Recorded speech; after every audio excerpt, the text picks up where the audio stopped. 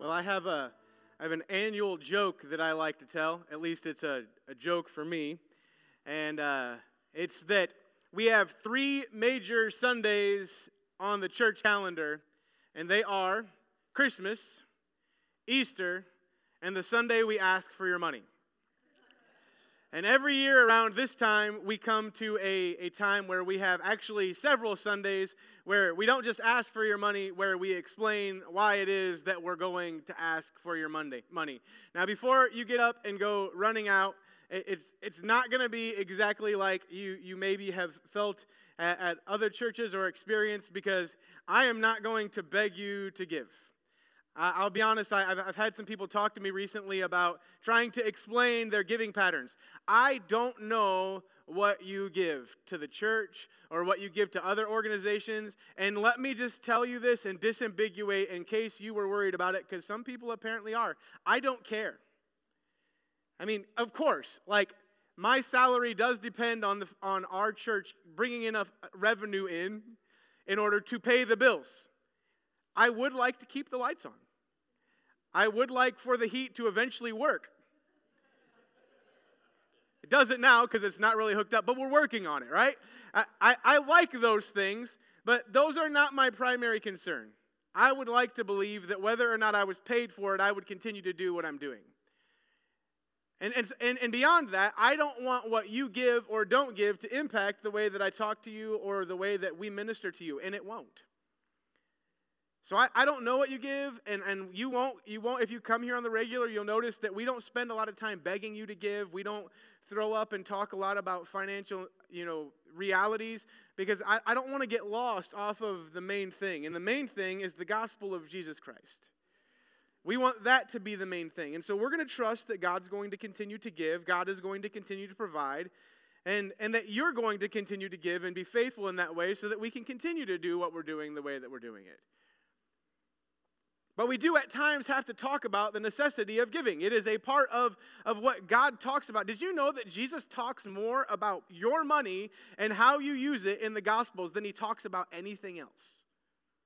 Go ahead and look through it. Jesus is concerned with wealth, with money, and how we manage it, and what we do as a result of it is a pretty big deal to Jesus. And it all comes down to the same thing, like how that money then plays into how we treat other people and how we serve other people, or how we don't, and how we serve ourselves.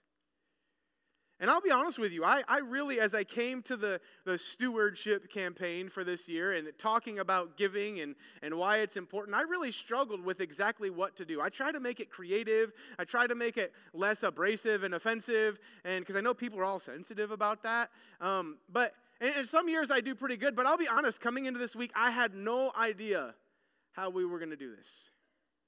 And my steward, you notice we don't have a graphic for it this year, because my stewardship campaign for this year is simply titled Giving. So that's what we're going to talk about. But we're going to talk about it maybe in a different way than what we've done in the past. And so today, as we start this stewardship campaign, as we talk about the crucial nature of giving and us contributing to the work of God on the planet, we're actually not going to talk about what we give at all. Instead, we're going to talk about with the example from which we are to draw, that is to then determine how we are to live and give of our own lives. We're going to talk about the divine example of God.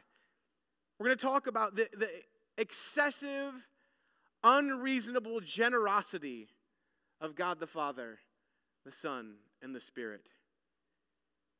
And we're going to look at what might seem like a very unlikely passage to start a stewardship or giving series. We're going to start with John 3:16. Without a doubt, the most well-known and often quoted scripture in the Bible. It was the first verse that I memorized as a child. And truthfully, when I quote it today, I struggle. It's somewhere between King James and NIV, because that's what I learned it in. And so that was it's stuck in, and it's burned into my mind. While there might be various variations of how the wording is in our own minds, I'm pretty certain that most of us if put on the spot, could give the gist of the text, a general idea of what it says. It is what commentator and Bible scholar, the late William Barclay, called, quote, everybody's text.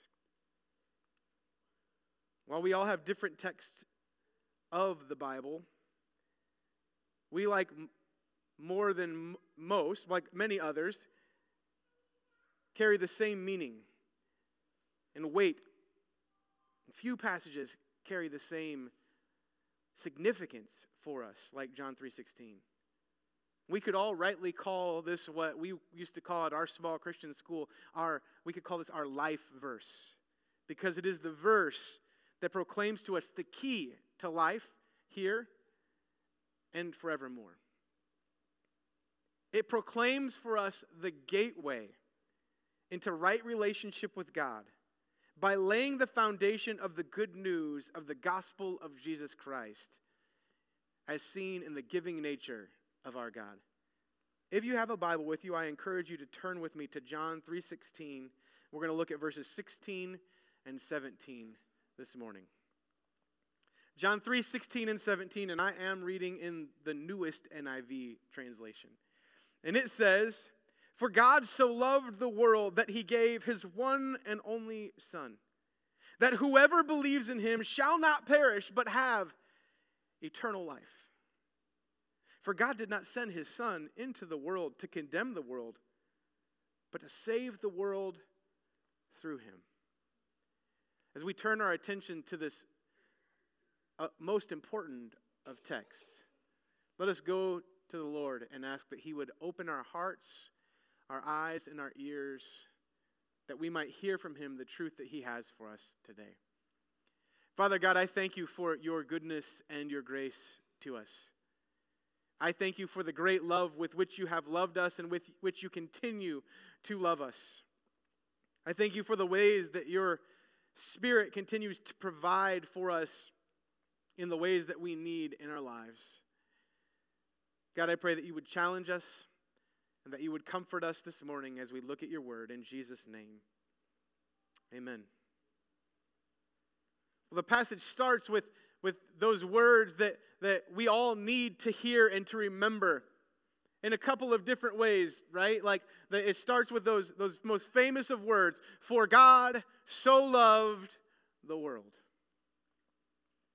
And there's some significance in that. We like to distill it down to the things that apply to us and that are most significant. For God so loved me. And while you are included in it, it's not just you. Brief aside, because this isn't my notes, but it feels necessary to correct a wrong that is often propagated in the church. We like to say that if you were the only person on earth, that God would still have come and died for you. But he didn't. I mean, that makes the gospel about me. Just me. That the gospel is mine. And you need to know that this is a very significant Western thing. This has not been the way that the gospel was perceived throughout history. And it does create problems when we distill the gospel down to what is in it for me. That's true. And we need to accept that, and I don't mean to make light of that. But who did God so love? Someone, please answer me. What does the text say? The world. Are you the world? No. You're part of it. You're part of it. But you are not the world. Making that statement and thinking that way, if you were the only person, well, that's foolishness because you aren't the only person in the world. And significantly enough, if you were the only person that screwed it up. Who wants to carry that weight? For God so loved the world. Let's not make less of God's love than what it is. The fact that God so loved the world doesn't make less love for me. It makes more love for me. If God loves all the sinners in the world, there's hope. There's hope for the sinner. I can't cancel it out. If God loved everybody so much that he sent his Son, then I'm included. Because surely my sins don't reach up to the standards of the aggregate of all the sins of all of humanity throughout all of time. I don't care how significant your sins are. Your sins aren't worse than everybody else's combined. But God so loved the world. And we need to understand this. We need to stop making God's love less and understand that it is more than we could ask or imagine. God so loved, and this is what's important for us to realize in this line right here, that God so loved because God is love. God so loved because God is love. The starting point of our salvation is God's unconditional and expansive love, not our sin. The starting point of our salvation is God's unconditional and expansive love, not our sin. I thought about this week, and I thought about whether or not I wanted to share or talk about this, but I feel it's necessary. Because this is where the Apostle John starts, right?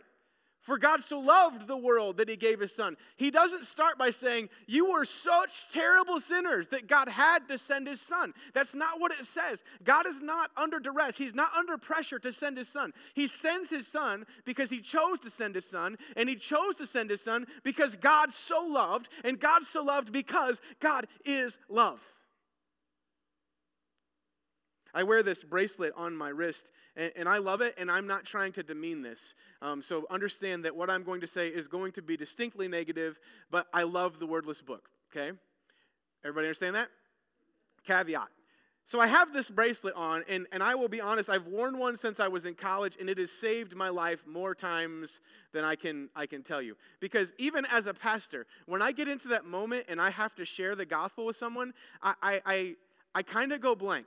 I was talking to Tim Stair, and Tim is the new guitarist. We're glad to have you, buddy. And I was talking to him about how sometimes when I'm playing guitar, if someone will request a song on the fly, I go blank. I'm not one of those, I have to have the music or else I can't remember it. And maybe just my weak mind, but it is what it is. When the pressure turns on, I've got to have something in front of me. I have really detailed notes here, and that's what I have to follow because I'm not good at just doing things on the fly. And so I've got this bracelet on my wrist to remind me of the story of the gospel. I actually got a job one time. My first job I got because I was sitting in an interview, and the deacons, I go through the interview, I killed it. Great interview. Get to the end, and one of the deacons goes, oh, before we conclude this meeting, if I was a teenager, how would you lead me to Christ? And I was like, but I looked down at my wrist, and there was that bracelet. So I wear this bracelet, and I use it often. I love it, right? But I have somewhat of a philosophical problem with what it theologically tells us about the gospel. Because if you look at this bracelet or the one with the beads, the starting point is normally a dark color. It's black. You know what black stands for in the wordless book? Death. And we are all, for the wages of sin is death. And the Bible teaches us that we are all sinners and that we will die one day. And that without the love of Jesus, we will be cursed forever to hell. I got to be honest, like from a speaker standpoint, that works. Like that slaps right there. Like that's a good storyline because you start with the problem and you move people towards the solution.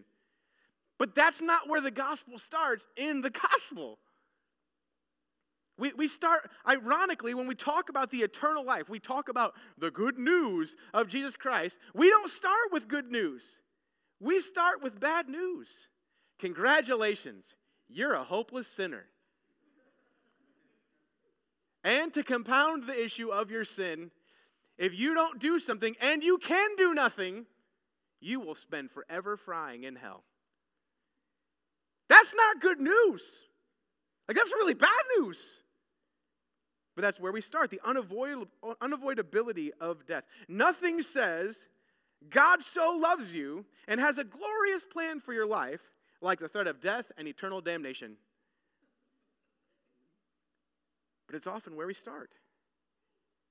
In John 3, though, we read what may well be the first formal presentation of the gospel message as we know it. And what's interesting is this formal presentation of the gospel comes from the mouth of Jesus himself. Let's look back a little bit. Let's go back to the beginning of John chapter 3. And it says, "Now there was a Pharisee, a man named Nicodemus, who was a member of the Jewish ruling council," the Sanhedrin. "He came to Jesus at night and said, 'Rabbi, we know that you are a teacher who has come from God. For no one could perform the signs you are doing if God were not with him.' Jesus replied, 'Very truly, I tell you, no one can see the kingdom of God unless they are born again.'" What's kind of interesting there, because Jesus answers a question that it doesn't really seem that Nicodemus is asking, right? You got to wonder, like sometimes when Jesus says things, like where is Jesus coming from with this? Like, it seems like it's coming out of left field, but Jesus tells him, hey, look, you can't get into heaven. You can't see what God is doing or be a part of it unless you are born again. Nicodemus says, well, how can someone be born when they are old? Surely they cannot enter a second time into their mother's womb to be born.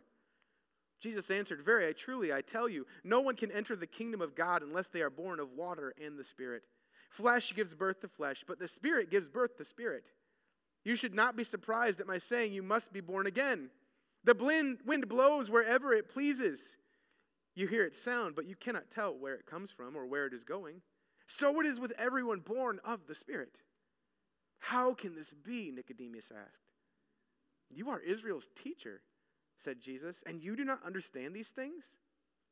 Very truly, I tell you, we speak of what we know, and we testify to what we have seen. But still, you people do not accept our testimony. I have spoken to you of eternal things, of earthly things, and you do not believe. How then will you believe if I speak to you of heavenly things? No one has ever gone into heaven except the one who came from heaven, the Son of Man.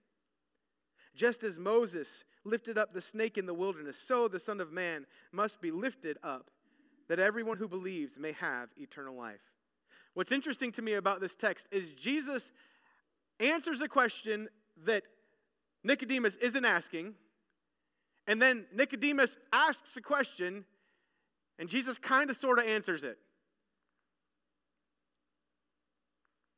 But he does so with an Old Testament scripture. But I want us to notice something. I want us to notice in this text where Jesus begins his story of the gospel and the good news of Jesus Christ. He doesn't start with death, right? What does he start with? What does he start with? Birth. He doesn't start with end of life and the promise of death. He starts with birth and the promise of new life. It's interesting. He doesn't start with the promise or threat of punishment, but the hope and the promise of restoration and new life through God's gracious love. Don't misunderstand me here. Both are part of the story of salvation. They're different sides of the same coin. The threat of death and hell is a reality that we have to deal with, that we all are sinners, and that we are all on our way to hell without the grace and love of Jesus Christ. That is a reality that we ought not avoid. But the other side of the coin is equally and of greater importance, because it is what really has the power. And that is that God so loved, and that God, because he so loved, provides a means of salvation, the only means of salvation, so that true life may be experienced both now and for eternity. Both are important. But love is the starting point, not God's judgment. God's love precedes the salvific work of Christ on the cross and the faith to accept the grace of God. It is where both Jesus and the Apostle John start. Now, you may look at your text, and we need to understand that the red letters did not actually appear in our Bibles in the original Greek text. As a matter of fact, there aren't quotation marks either, so we kind of have to guess whether these are truly red letters or they are supposed to be black letters. And I appreciate them, but it is believed by most scholars today that John 3:16 and 17 are not actually the words of Jesus, but the words of John explaining what Jesus has just said. And it makes sense because John essentially copies what Jesus just said in verse 14 and 15 when he gets into 16. I mean, look at the verse. In verse 15 it says, or 14 and 15 it says, the Son of Man, or just as Moses lifted up the snake in the wilderness, so the Son of Man must be lifted up, that everyone who believes may have eternal life in him. Then it repeats itself. For God so loved the world that he gave his one and only Son, that whoever believes in him shall not perish but have eternal life. And the phraseology is the same. And so it would make sense that John is explaining the confusing thing that Jesus just said to this scholar. But it is interesting to me that they double down on the concept that God so loved, so God gave. God so loved because God is love. God is what the biblical writers would have termed agape love. As been explained by countless preachers before me in countless places, including myself, there were several different Greek words used to talk about love in ancient Greek. And I actually hate when preachers do this because agape is like the only word that most preachers know. So I tend to avoid it, but I found an article this week that was of great interest concerning this. See, there are actually 4 or 5, actually I think 7 different words that are used at times for love, but 4 primary ones, 3 that people normally focus on, and I'll follow the general trend, and we'll focus on the 3 that are most common. They are eros, philia, and agape. Now, eros is the actual Greek god of lust and sex. And so the love eros actually refers to that. It brings to mind a love that is about desire, about passion. It communicates an overwhelming desire to have and to take what one wants. You know what's interesting is the word had become so debased by the use in Roman culture that at the time of the writing of the Bible, the New Testament authors didn't even touch it. And in broader Greek culture, the word had become a dirty word. She didn't use that word. It's not that sex was a dirty thing, which is the knee-jerk reaction we often make to words about love that have to do with sexual inference. But the problem was the way the Romans were using it. We think that our culture is sexually debased. We cannot hold a candle to what the Romans were doing and what they held up as being normative. I mean, Americans that seem to look the other way and sex is sex, it's whatever, it's not a big deal, and put it in shows and movies. And the Romans would be like, here, hold my soda. They were horrible. So much so that the New Testament writers didn't even put the word in their writings. So eros. The second word is philia. Philia was a warm, kind affection of the heart, usually shared between family or close friends. There's another word, it's storgia, and that word was also about family, and those two words are kind of closely aligned. And storgia generally focused actually on family, and philia focused more on friendship. But both were used kind of interchangeably at times. Philia is often referred to in our context as brotherly love. We all know that the city Philadelphia is known as the city of brotherly love. That's because in Greek, Philadelphia literally means city of brotherly love, or brotherly love, city of, more accurately. Philia was a reciprocal love, meaning I love you and you love me. There is what we would call a give and take relationship involved, that I'm giving and you're taking, you're giving and I'm taking. Eros is a love that takes. Philia and storgia are loves that give and take. Well, then that brings us to agape, which is again an overplayed word in pastoral circles, but the reason that it's overplayed in pastoral circles is because it is so prolific and ubiquitous in the New Testament. It is everywhere. Now, you know what's really interesting about that? Is that if you were a Greek scholar, or I was a Greek scholar, which I am not, you would read all of these extra biblical Greek texts. And you know what's interesting about that is the word agape almost never shows up. Because the word agape in the first century was kind of a blah word for love. It really wasn't a word that carried deep meaning. It was just a general word for love. It didn't have a lot of definition to it. It just was, it was there.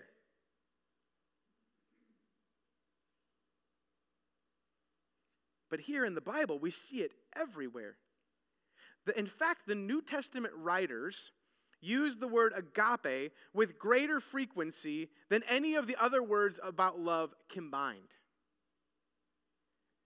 John himself, the Apostle John that wrote the book of John and the three Johns and Revelation, John used the word more than 50 times in his writings. Each of the other words refers to friends, families, or lovers. They all describe love that takes as well as giving at times. But they have a taking connotation. The biblical writers needed a different word, particularly as they were referring to God. And so the biblical writers, by their prolific use of the word agape, imbued the word, they gave to the word agape a new life. Their usage provides new, focused understanding on the love of God. They're trying to describe something that was indescribable and previously undescribed. So what's interesting is they take the most bland, unused word about love, they attach that to God, and God then becomes the definition of this undefinable word. It's a love that does not give up. It's a love that does not end. It is a love that gives without expectation or condition. It is a love that seems otherworldly and unnatural because it is. It's a love that holds others in high regard and seeks to satisfy the need of others. And it provides a baseline understanding for God's driving motivation for his activity in the world and the foundational expectation of how we as Christians should treat one another as a result. John goes a step further when he writes his letters, and in 1 John 4:8 and 4:16, John doubles down by saying that God is agape. God is love. His statement is profoundly true in two different ways. One, that God's default and preferred mode of pursuing and dealing with humanity is unconditional compassion and grace. That is God's default. I will be honest with you, throughout my life as a student of the Bible, particularly early on, coming out of fundamentalist churches and more traditional Baptist background, I was incredibly uncomfortable with this. The concept that God is love. God is love. It's what I used to call sloppy agape. That God loves you. It doesn't matter who you are. It doesn't matter what you've done. It doesn't matter where you've been. But that's exactly what the Bible says. We don't like that.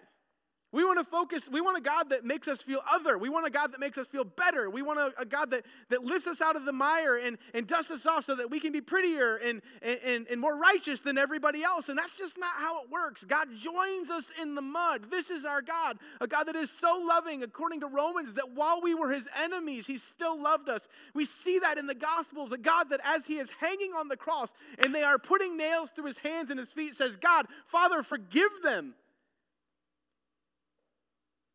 This is the love of God. It is exceptional. It is unreasonable. It is uncomfortable. But this is the love of God. And it is God's default mode of pursuing and dealing with humanity. God's desire is to demonstrate grace and love and compassion to all people first and foremost, right? Does the Bible not say that his desire is that all would come to repentance? That's his desire. His desire, God's desire is not to destroy everyone. It's not to damn everyone to hell. It's not to give people their just deserts. And as a matter of fact, it is exactly the opposite. It is to give people his great love and this mighty reward that they could not earn. This is the love of God. This is the generosity of our God. And also, not only is it the default and preferred mode of pursuing and dealing with humanity for God, in both the academic and practical sense, the word agape can only be understood in light of divine action towards humanity. If you look in any other textbook and you look at any other usage, you cannot get as robust an understanding of this word for love. As a matter of fact, you can get no understanding of the word for love without understanding who God is. God is literally agape. With God, there is no agape. We cannot understand it as we do now. That is amazing, is it not? That God's love is so great that they literally had to reframe a word to describe how amazing it is. Now, maybe I'm just next level Bible nerd, but that pumps me up. I mean, I was pretty excited when I was in Bible college and they had to invent rules for me. That was pretty awesome. I'm not going to lie to you. Can you imagine them having to invent a new word for you? Like, we don't even know how to describe you. Let's just take a word and we're gonna reframe it. God is love. Therefore, God so loved. And we, all of us, are the object of God's great affection. This is good news. This is the starting point of the gospel. That God so loved the world. Well, again, we talked about how there's this new word, and we've got to understand that God's love is most clearly demonstrated in all that He has given. God's love is most clearly demonstrated in all that He has given. We immediately go to Jesus, but I'm gonna save that, put a pin in that. We are going to get to Jesus, right? That is going to be the pinnacle of the peak, if you will. But the examples of God giving for the good of humanity are replete throughout the Bible. They are everywhere. Talk is cheap, is it not?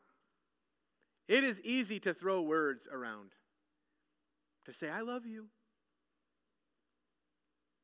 But unless we walk the talk, the words become hollow. To say God is love then, without God validating that in how God acts, you can't say that God is love unless God actually acts in loving ways. We see that throughout Scripture. God is not a God who just talks. If God wrote it down, you can bank on the fact that He's going to follow through. For God so loved the world, back to John 3:16, that He, say it with me, for God so loved the world that He gave.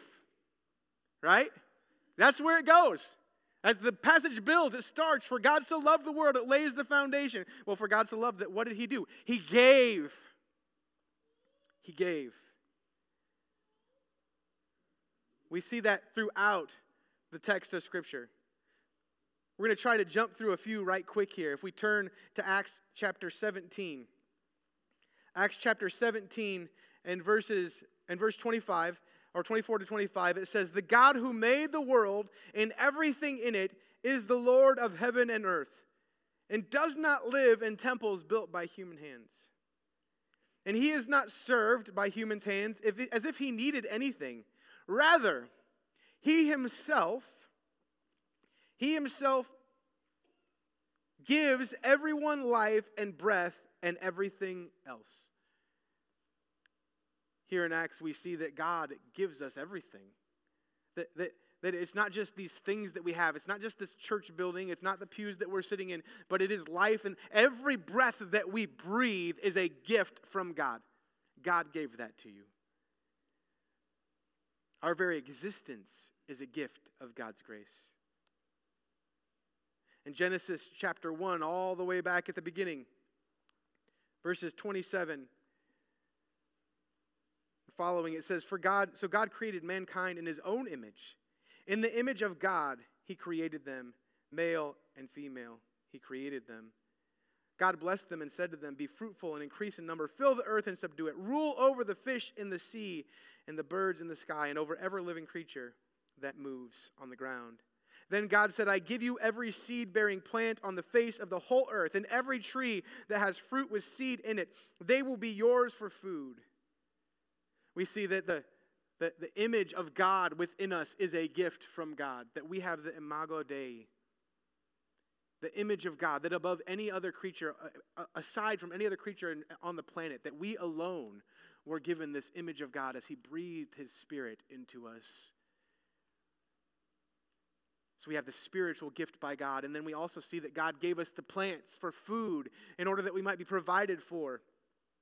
Every bite of food we eat and enjoy, every activity we pursue is a gift of God's creation for, in, and through us.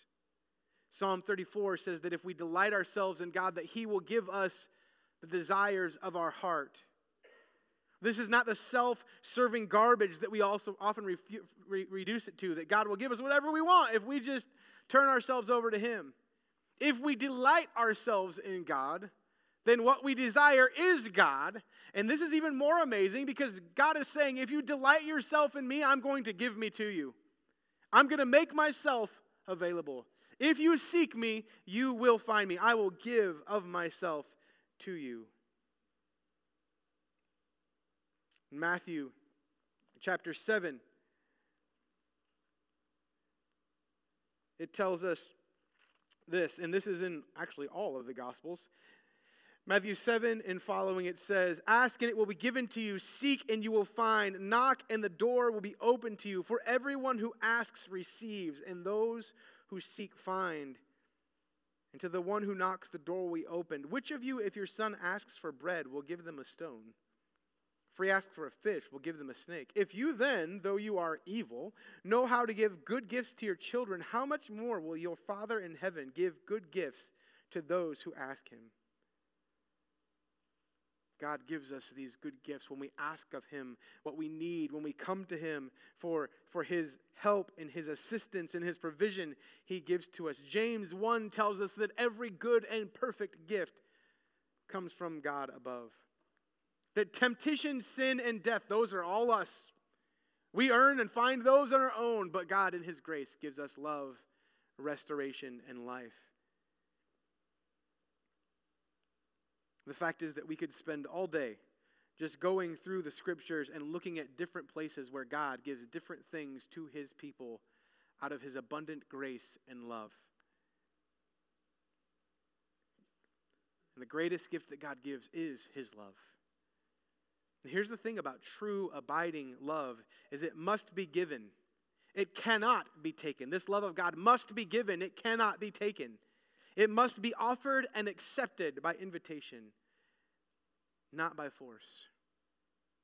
When we think about giving, and this is why I think it's so profoundly important for us to consider giving in light of this text, is that we cannot outgive God.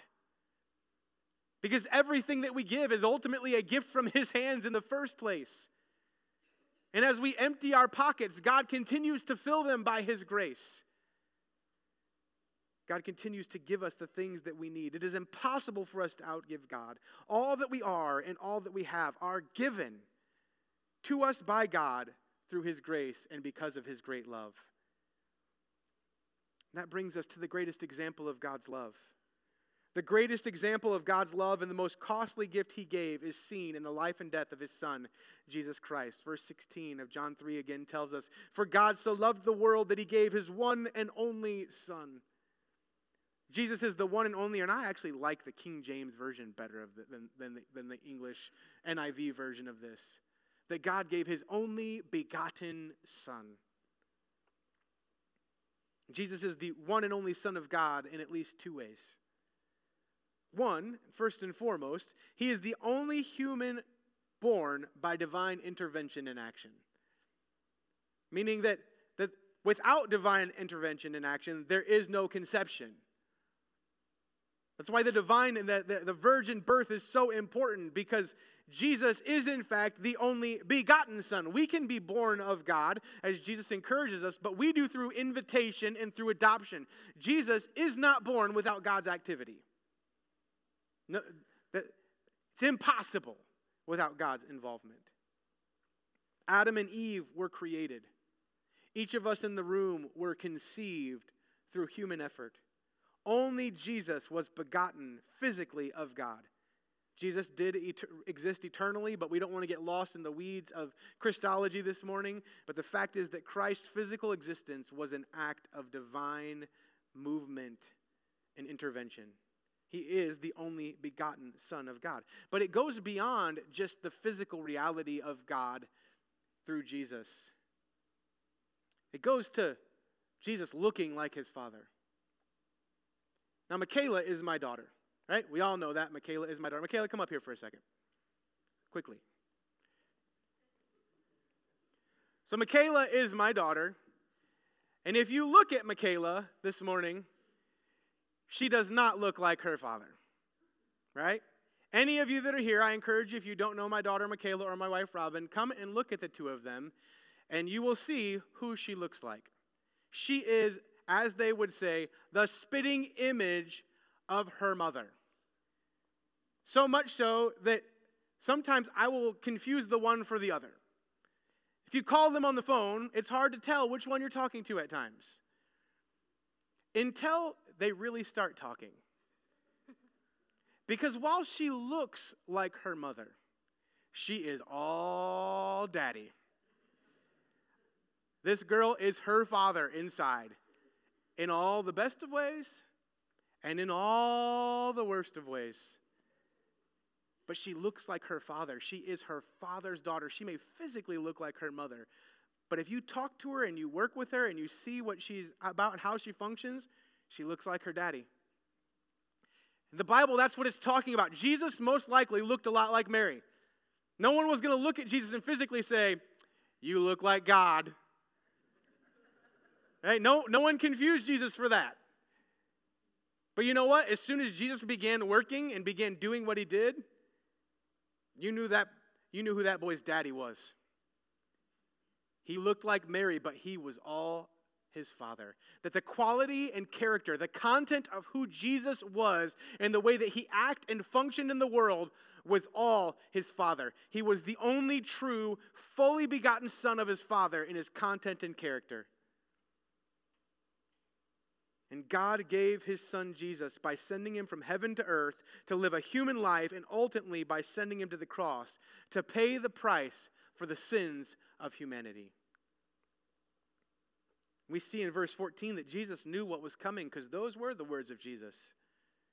And Jesus wasn't forced by the Father into this course of action. He knew what would ultimately come about and that he would give his life on a cross to purchase our pardon and eternal life.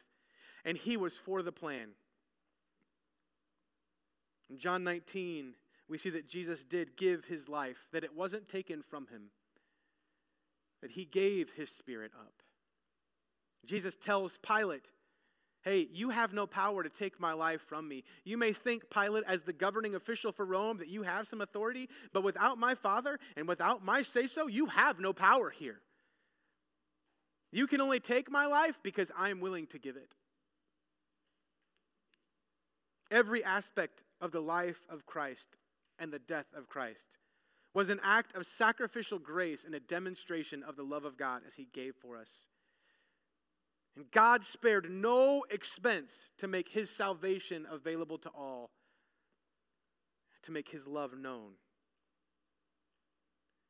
For God so loved that he gave his only Son, that whoever would believe in him would not perish but have eternal life. God gave his Son. Jesus gave his life, all so that we could be given eternal life. The sacrificial death, according to verse 17, then, the sacrificial death of Jesus cancels our condemnation. That this is the only act of taking of God from us, is God takes the punishment for our sins. What a terrible deal! God takes our brokenness from us as we offer it to him and gives back to us eternal life and salvation. The sacrificial death of Jesus cancels the condemnation we have earned. And John explains that the ray of sunshine in the very next verse, in verse 18, that Christ didn't come to condemn or to carry out punishment, but as he rightly could have, but to give. And by believing in Christ, we receive the pardon that God gives, and our condemnation is canceled. The sacrificial death of Jesus also supplies the salvation and the life that we need. As the shirt and stickers so aptly say, Jesus saves. Jesus should have been the coming of the end of life, the end of days for humanity. He should have stood as the righteous judge to condemn us all for our continued and unmitigated failure and rebellion. Instead, Jesus took our condemnation in order to give us salvation. God is holy. That is absolutely true. But God's love satisfied his righteous wrath in order to make way for his amazing grace to be freely given. On the surface, John 3:16 seems like a really weird place to start a series about stewardship and giving. But is it? Because it's a passage that so clearly shows us the giving and generous nature of our God. A God who was all in for the salvation of the world. A God who was all in for his purposes to be accomplished in your life and in mine and in the world at large. A God who was willing to give his life. And if, as the Bible itself says, if he was willing to give his son, is there then anything he wouldn't be willing to give? And the answer to that question is no. John 3:16 demonstrates the deep, deep love of God and the extravagant generosity that saturates his dealings with humanity through his great love. From beginning to end, the gospel and the whole of Scripture is about God giving and giving and giving some more in order to open up avenues for people to become his people and to live in right relationship with him, both for now and forevermore. And here's the truth, that this love is not just to be received, but as we are restored, this love is to be shared. That this is to be the defining feature of our lives. That the extravagant generosity that is seen in the love of God is to be seen in the way that we deal with one another. Yes, in our time, in our ministries, in our services, in our affections, but also with our resources. God doesn't just want from you a tenth of what you have. Which is one of the reasons that I don't like talking about giving, because we want to know how much. You want to know the answer about how much God wants from you? Everything. He wants it all. One of the reasons I'm not just concerned about your money and how much you give, as important as it is that I don't just want your money. I want you to serve. I want you to be Sunday school teachers. I want you to be small group leaders. I want you to be greeters. I want you to play guitar on the stage. I want you to sing. I want you to be involved in our outreaches to the community. And I'm going to tell you what, if you sat here this morning and thought, man, we are doing a lot of things to give right now, buckle up, brothers and sisters, because it's coming. We're going to keep asking. And we're going to keep asking, and we're hoping to put more things on the calendar to keep asking so we can keep serving, so we keep showing the love of God, so that one day we have so many baptisms that my hands get crinkly from doing them all. That is my dream. We're gonna give candy to kids. And it seems frivolous, but it's important because that act of giving opens up avenues for us to give the message of Christ. We're going to give by going over to Brown Elementary School. We're going to give by going to other elementary schools if we can. And we're going to give. We're going to keep asking for you to give. We're going to do Thanksgiving baskets like we did last year. And last year we did like 250. This year I am going to ask you, and I'm just going to tell you right now, that it's going to come out here very soon, that we're going to ask you to give and to participate in making 250 pumpkin pies to give people for Thanksgiving. We're going to work with the community to give. And I may not come to you and say, I need this much money, but we are asking you to give for the functioning of the church. That's common sense, right? I can't ask you to give unless you're giving so I can ask you to give. May seem like a bad deal for you, but hey, I didn't write the rules.